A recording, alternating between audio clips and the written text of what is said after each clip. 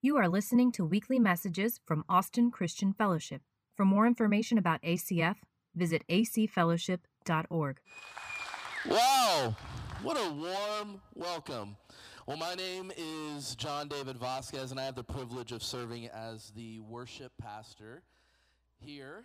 But today, I get the honor of preaching and continuing in our Signs and Wonders series. Can we just thank our worship team again one more time, and Linda for that amazing testimony. Little Abby didn't realize it because we didn't necessarily talk before the service this morning, but she basically preached my whole message in that little time of exhortation and worship. It was so powerful. If you need a Bible, we have Bibles and our volunteers coming down the aisles. If you need a Bible, why don't you raise your hand? They'd be glad to give this Bible to you. You could take it home, fill it with highlighters and underlines and your notes. And, the Bible is just so precious. And, we have to take advantage of every opportunity to get inside of it. And when it comes to church, I had a pastor friend of mine say, you wouldn't go to the gun range without your gun. You probably should come to church with your Bible. That's all I'm going to say about that. I'm going to leave that there. I'll let you stew on that. Let the Lord convict you. I'm just kidding. We love you. Obviously, there's no condemnation for those that have been set free in Christ Jesus, and you would know that if you had your Bible. I want to welcome also our online visitors. Say thank you for tuning in. We want to welcome you, invite you to come and be a part of our in-person service. We have at 9:30 and 11:15. We'd love to see you at some point. Amen. I've been debating between two jokes to tell at this point in my message. I have a mosquito joke and a doctor's visit joke. I think I'm going to go with the mosquito joke. So it's in moments like these, I'm reminded of what a mentor and friend of mine once said. I feel like a mosquito at a nudist colony. I know what I'm here to do. I just don't know where to start. So we're going to get into the message today, and we're going to cover a lot of ground. And it's going to be good. All right. Thank you. You only have to suffer through that one. Second service, we'll suffer through the other one. Maybe both, If you want to hear the other one, come back to second service. How about this? Let's make it official and go before the Lord in prayer. Amen. Father God, we thank you so much for our breath in our lungs, God, that you have provided. We're thankful, God, that we have this privilege to come and gather together in your name, to hear from your word, your heart for us as a community, but also as the Big C Church. Lord, I pray, God, that our hearts would be open to hear what you have to say. Lord, that you would help me to articulate and communicate your word faithfully for the equipping and empowering of the saints in this room and those that are listening online to go out and advance your kingdom of light on the earth. In Jesus' name we pray. Amen. All right, you guys ready to get into it? All right. Well, like I said, we're in a series called Signs and Wonders. It's an 8-week series, and Pastor Lauren Thurston 2 weeks ago gave us a great introduction into this series, and then Pastor Chris Tapkin last week encouraged us to be roof crashers, to live and operate with radical faith and expectation to see God move. But I want to also share with you of what also is going to be coming up after my message today. What I'm going to be preaching on is called the Messianic Miracles, but July 2nd, we have Pastor Lauren Thurston coming back up in her message titled, Take Off Those Grave Clothes. We have July 9th, Kenton Boone coming up, Pastor Kenton Boone with I Am Willing. July 16th, our Camp Fund pastor, Julie Washington, is going to come up. And do you want to get well? That's a great question. And the answer is yes. July 23rd, our pastor of missions, Michelle Brigham, is going to be teaching on taking Jesus at his word. And then closing out this series on July 30th, Pastor Chris Tapkin is going to be preaching on seed faith and seed provision. And so we're going to have an amazing time with the rest of this series. And before we really dive in, I also just quick into my spirit and reminded that we have 2 groups out on the mission field right now. We have one group coming back from Kenya, and we have another group that is on their way to Nicaragua to minister to those with special needs. And we're a praying church, we're a worshiping church, but we're also a missions-focused and gospel-minded church. So I just want to do this. This wasn't necessarily planned in my notes, but could we stand, church? We're in here in away from the blazing sun in this nice air-conditioned room, not under the threat of persecution. And living in a first world country. And so I say that just to remind us that we should be very grateful and thankful for all of the blessings God has bestowed upon us. And from that place, I want us to just extend our hands out, and I want us to pray over these 2 missions teams, because they're out there and we're sending them. You, all of you that have sown and tithed in to the church, have equipped these 2 teams to go out and minister the gospel to these 2 nations. And so can we just lift them up in prayer together? You guys just agree with me. Father God, we thank you that for the men and women of God that had said yes to the assignment to taking the gospel to the ends of the earth. God, we pray for the ones in Kenya that are on their way, God, that the seeds that were planted and deposited would be watered and bloom and reap a harvest. And God, that the things that were done in the hearts and the lives of our team coming back from Kenya would be released and imparted into our community, God. And also for the team in Nicaragua, God, we pray for travel mercies over them as they head to do your work with special needs. God, you love that community, and man, it just takes a really, really special person to go out and minister the gospel to people with special needs. And so we pray for all of the resources of heaven to be allotted to them to see the gospel preached in Nicaragua. We bless you, Jesus. Bless them in Jesus' name. Amen. Thank you guys so much for doing that. It means a lot. Okay. Mosquito time. All right. Well, my message today is on the Messianic Miracles.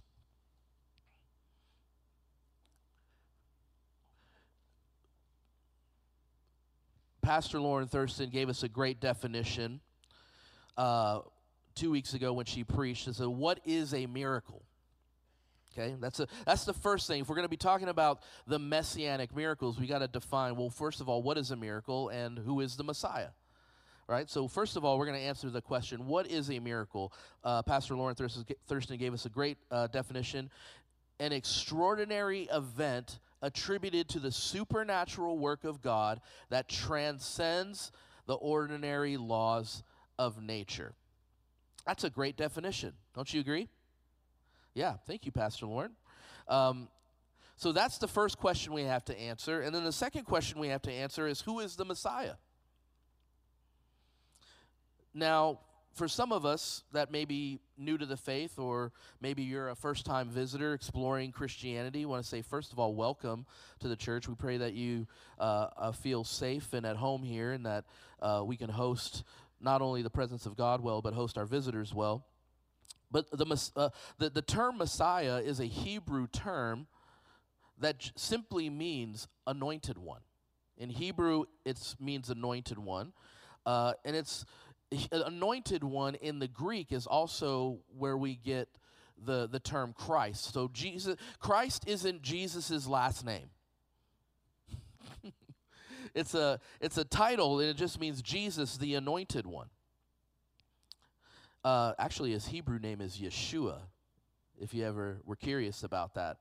We call him Jesus, but his Hebrew name is Yeshua, which means salvation. Isn't that interesting? So when Jesus was anointed, he became the Messiah of God. And we're going to talk about when Jesus was christened as the Anointed One later on in the message, because Jesus is the Messiah. If you're wondering, in the Christian faith, he is the Anointed One of God.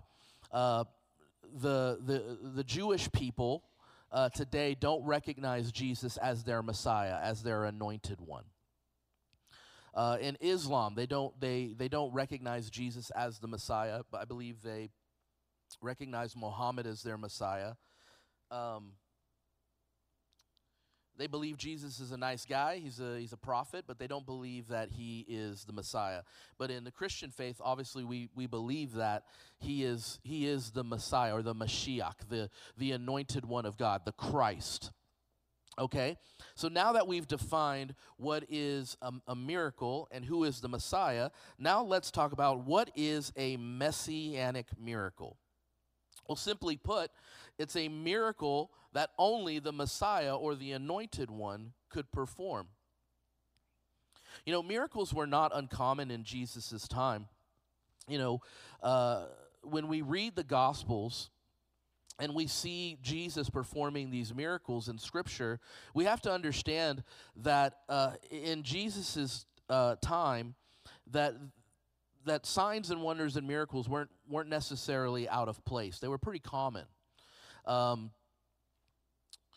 And what would happen is, over hundreds of years of priests and rabbis being empowered by God to perform signs and wonders and miracles, they began to create a custom of miracles that could be performed when you were empowered by God as a human, and ones that could not.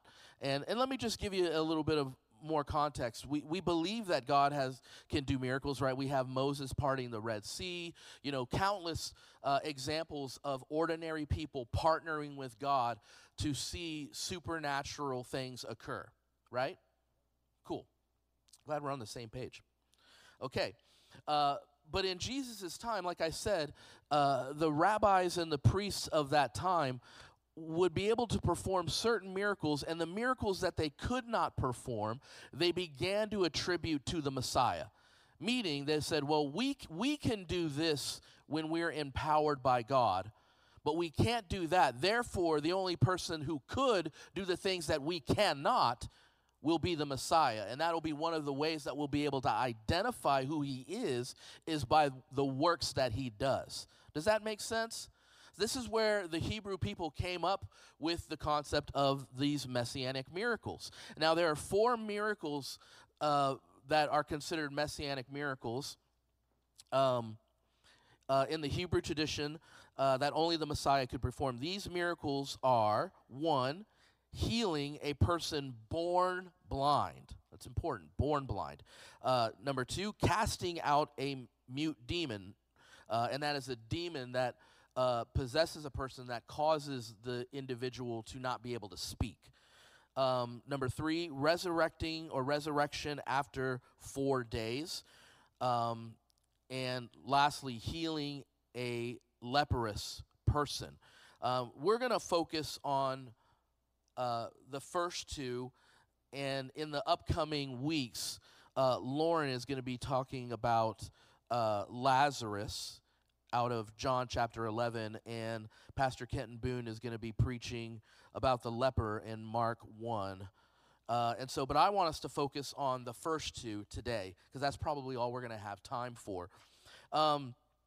So in Hebrew tradition, there was this belief that if you were born blind, not became blind as a result of an accident, or some sort of tragedy, but that if you were born blind, that it was a curse, a generational curse, as the byproduct of sin in your family line. Meaning they said, okay, if this baby was born blind, the question they would ask is, okay, what did mom and dad do wrong? Or what did grandma and grandpa do wrong? Right? So being born blind was believed to be an inherited generational curse as the byproduct of sin in your family line. And the only way, in Hebrew custom, the only way to break the curse was to have the power to forgive sin, which only the Messiah had the authority to do, right? So it was one of these situations, right, like I was talking about. So, rabbis and priests of the time could perform certain miracles, but they could not forgive sin. And the only way to break the curse of being born blind was to have your sins forgiven. So it was one of these unfortunate situations where if you were born blind, they would look at you and say, man, I'm sorry, but there's nothing we can do. We don't have the ability to break your curse because we cannot forgive sin. Are you tracking with me? And so when Jesus shows up on the scene in John chapter 9, he heals this blind person to the astonishment of everyone around him. Now, when you read the Gospels, particularly when Jesus is performing miracles, I think it's important to take a moment to see how the people are responding. Because when Jesus performs these miracles, they begin to say things like, could this be the Messiah? Why are they saying that? Well, because they understood that should not be, that no one should be able to do that besides the anointed one of God.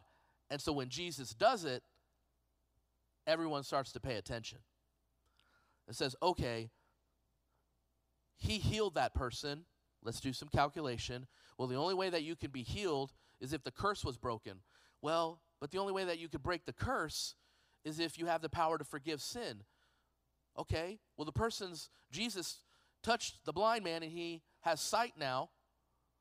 That leads us to the conclusion that maybe he's the Messiah. Maybe he has the ability to forgive sin, which will break the curse, which led to his healing.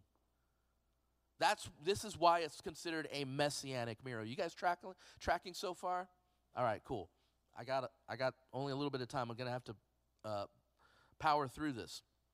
And I'm really sharing these miracles as to set up for where I really want us to land. But the second Messianic miracle I want to talk about today is casting out a mute demon, or a demon that caused someone to not be able to speak. And we find this story in Matthew chapter 12. And you have to understand that Jesus is not a Christian. I know that may scramble your circuits. But Jesus was a Jew. You know, Christians are, right, what does Christ mean? Anointed one, Christos, you know. So we're followers of the Messiah, followers of the anointed one. We are Christians following in the ways and the teachings of Rabbi Yeshua. So Jesus was, I say that only just to help us understand that when Jesus is ministering, he's operating under the methodology of the Jewish religious structure of his day and time, right? And so in Jesus's day and time, when someone was possessed by a demonic spirit. Now, we don't necessarily see that so much in the West. Our demons are very quiet because they're very comfortable. We often see more of the supernatural and the demonic activity in places like Kenya and Nicaragua, where they have to cry out to a supernatural power because they don't have the privilege of crying out to Benjamin Franklin. Does that make sense? So I'm not trying to ruffle too many feathers, but I'm just trying to give you a little bit of context that this stuff is real. It is real. There is a kingdom of darkness that is in opposition to you and to your family and to your destiny, right? But it's also true that there is a kingdom of light that is for you, that has equipped and empowered you, that no weapon formed against you shall prosper. Amen? That was for free. Woo! Okay. All right. So Jesus is like I said, Jesus is operating under the methodology of that time, and at that time to remove a demon from within an individual, the way that they would do it, the custom by which they would do it, is they would speak to the demon inside of the person and ask the demon, "What is your name?" And being compelled under the power of God, through the rabbi or the priest at that time, the demon would reveal its name, and then the priest or the rabbi would rebuke and cast out the demon by its name, right? We see this in a couple of different examples, right? You only cast out Beelzebub by Beelzebub. Do you remember this story in the Bible?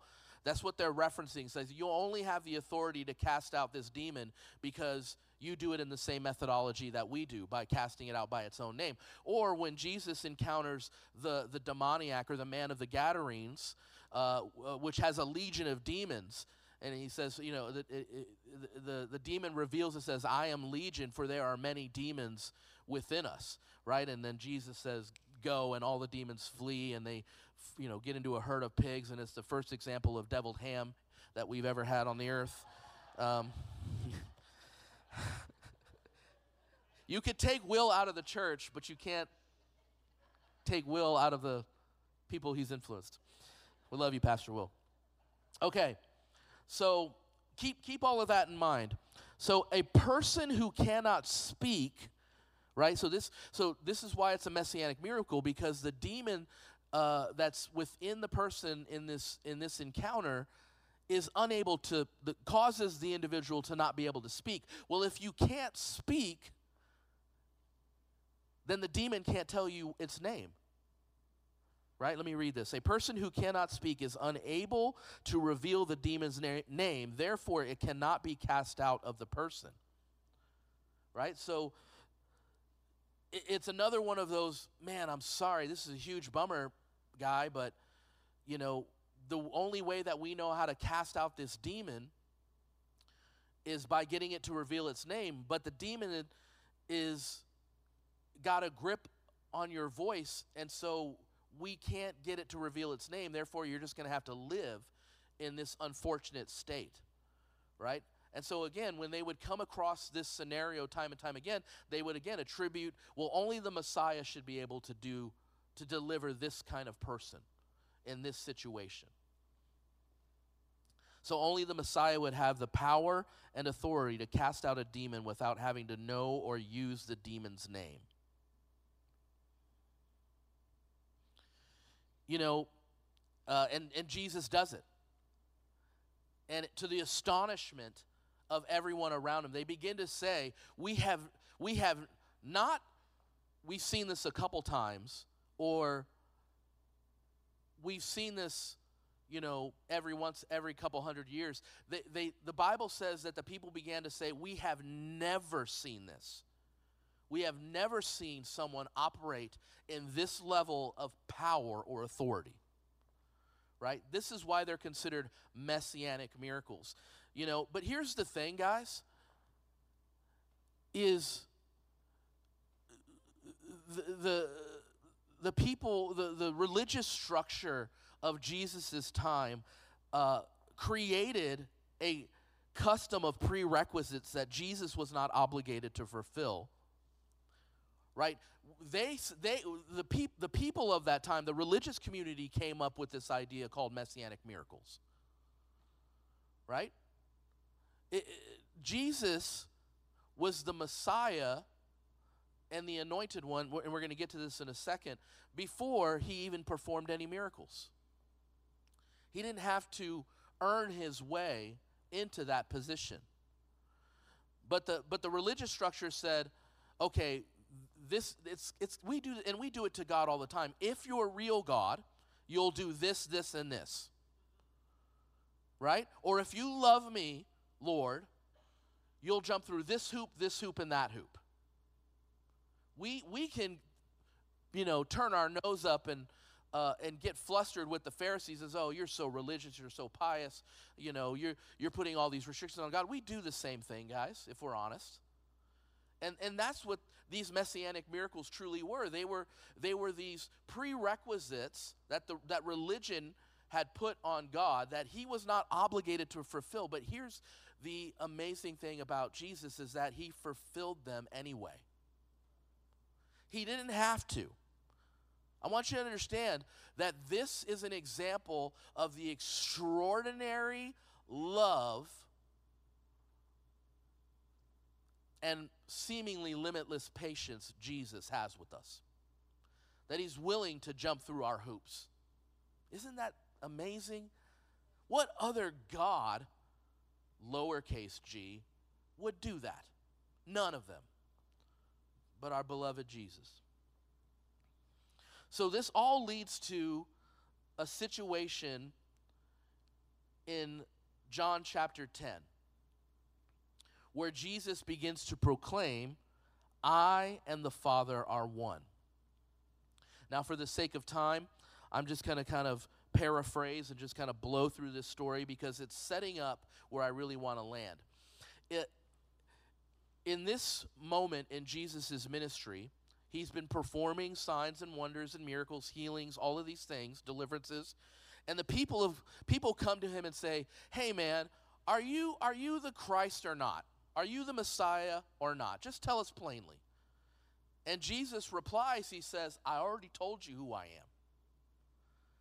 And they're kind of like, huh? And he says, I told you by the works that I have done, but you do not believe. What works do you think he's referring to? These Messianic miracles. He says, I've already revealed, you're asking me, and you want me to tell you in plain Hebrew, or Aramaic, I don't know what language they were speaking back there. He says, you want me to say, I am the Messiah. But I've already shown you who I am by the works that I've done. I have fulfilled your prerequisites of what it is to be the Messiah by performing these specific miracles. And it says, you do not believe because you're not my sheep. My sheep hear my voice. And he begins to go on, it begins to expound upon that and say, me, the Father and I are one. So in a way, he is answering their question. He showed them who he was by performing these Messianic miracles, and then he begins to tell them in a roundabout way, yes, I am the Messiah because I and the Father are one. And here's the crazy thing, is that they begin to pick up stones and want to kill him. And I love Jesus. He's so funny sometimes because his response is, for which one of these awesome miracles do you want to kill me? Kind of like throws it back in their face. And they say, no, it's not because of any of those Messianic miracles you did. It's because you claim to be God. Well, that's the question you just asked me. Isn't that weird? You get mad with him immediately for answering the question they asked because they didn't like the answer. And so they try to kill him. Jesus escapes their grasp, and it says that he returned to the river Jordan. Okay, what's significant about the Jordan River to Jesus? It's where he was baptized. Remember? And what happened when Jesus was baptized? Well, we understand that according to the Christian faith, that baptism, even for Jesus, that was him being anointed as the Messiah. But more importantly than that is that when he came up out of the water, the heavens opened and the Spirit of God descended upon him like a dove, and a voice from heaven, which we know to be the Father, said, what? This is my Son, in whom I'm well pleased. What was the very thing that they wanted to kill him for? Because he claimed to be God's Son.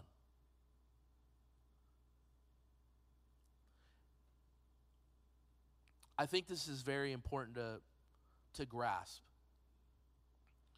is that Jesus literally returned in the midst of almost being murdered by, and you got to think about this. Jesus was only doing good things. He was healing the sick, raising the dead. He was casting out demons. He was multiplying food. He was teaching and bringing revelation and insight that was profound beyond any of our capacity to even comprehend. And imagine if you did all of those amazing things, and everyone in the room wanted to kill you, because you were only doing good things. Now listen, I'm human, and Jesus was also, understands our human nature and can relate to us. If that was me, and if I was in Jesus' shoes, at that moment, I probably would have just dusted off my hands and said, "Forget y'all." Can you guys relate to that sentiment? Like, all I'm doing is trying to reveal the Father, and I'm jumping through the hoops that you created. I'm going through all of these extraordinary lengths, and you want to kill me? I'm done with y'all. Thankfully, we know that wasn't Jesus' response. That might have been how most of us would have responded. But I think it's important to note that Jesus literally returned to the place where the Father spoke identity over him. He physically returned to the place where he could be reminded of the affirmation of who he was, because that was the very accusation that was coming against him. Now, let me say it this way. If Jesus, our Messiah, our Lord and Savior, had to remind himself of who the Father says he was, how much more do you think we need to do that? I'm going to invite the band, the worship team, to come back up.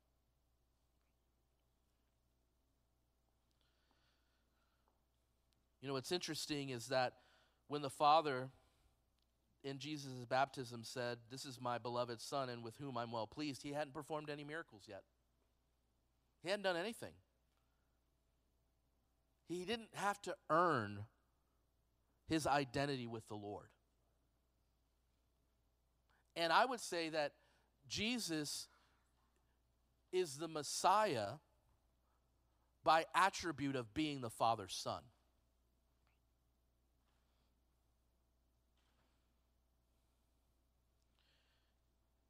In Matthew chapter 16, Jesus begins to ask his disciples, "Who do you say I am?" Jesus already knows what the Father says about him. Jesus knows what he thinks about himself. But he begins to ask the people, "Who do you say that I am?" And out of all the responses, one disciple, Simon Peter, stands up and says, "You are the Messiah." But not just the Messiah. He goes on to say, the Son of the living God. Listen, church, when we acknowledge who Jesus is as the Son of God, we can then trust in who he says we are as adopted brothers and sisters into the family of God. Can we stand to our feet?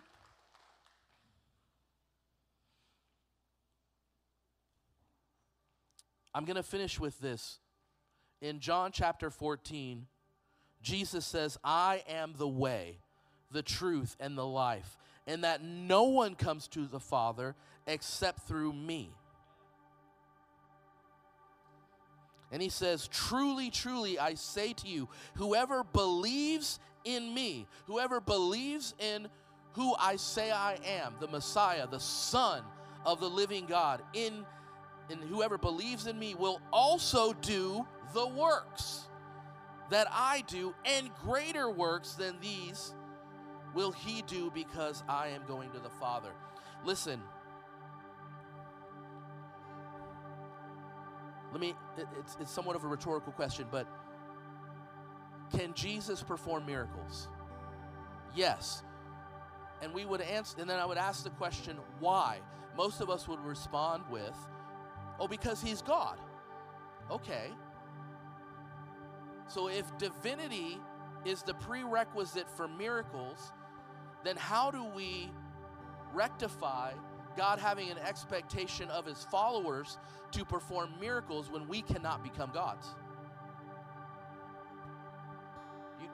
Are you tracking along with me? We cannot become God. So if our understanding of being able to do miracles is, well, Jesus did it because he was God, well, then and if that's our understanding and position, then we ultimately have disqualified ourselves from performing miracles also, because we can never become God. So there has to be another factor. And this is what I want to propose to us this morning, is that maybe it has to do with our relational status with the Father. This is my beloved Son in whom I'm well pleased. What if the miracles that Jesus performed were done because he was the best example of mankind living in right relationship with God? And here's the reality. When you accept Jesus, when you say, I believe in who you say you are the Christ, the Son of the living God, he looks and says, that's awesome. On this revelation, I will advance my kingdom on the earth. And when you understand who he is, you'll begin to understand who you are as an adopted son and daughter of the living God, which means that you have access to the Father, who is the one that has the authority and the power to bring miracles on the earth. But here's the thing, church, is that God can do it sovereignly without you. But just like Jesus, he wants to do it not only in you, but through you. And every person in this room that is a born-again believer, that has been adopted into the family of God, now has access through the blood of Jesus to the Father to be able to be a conduit for signs, wonders, and miracles on the earth. You have to believe that about yourself, church.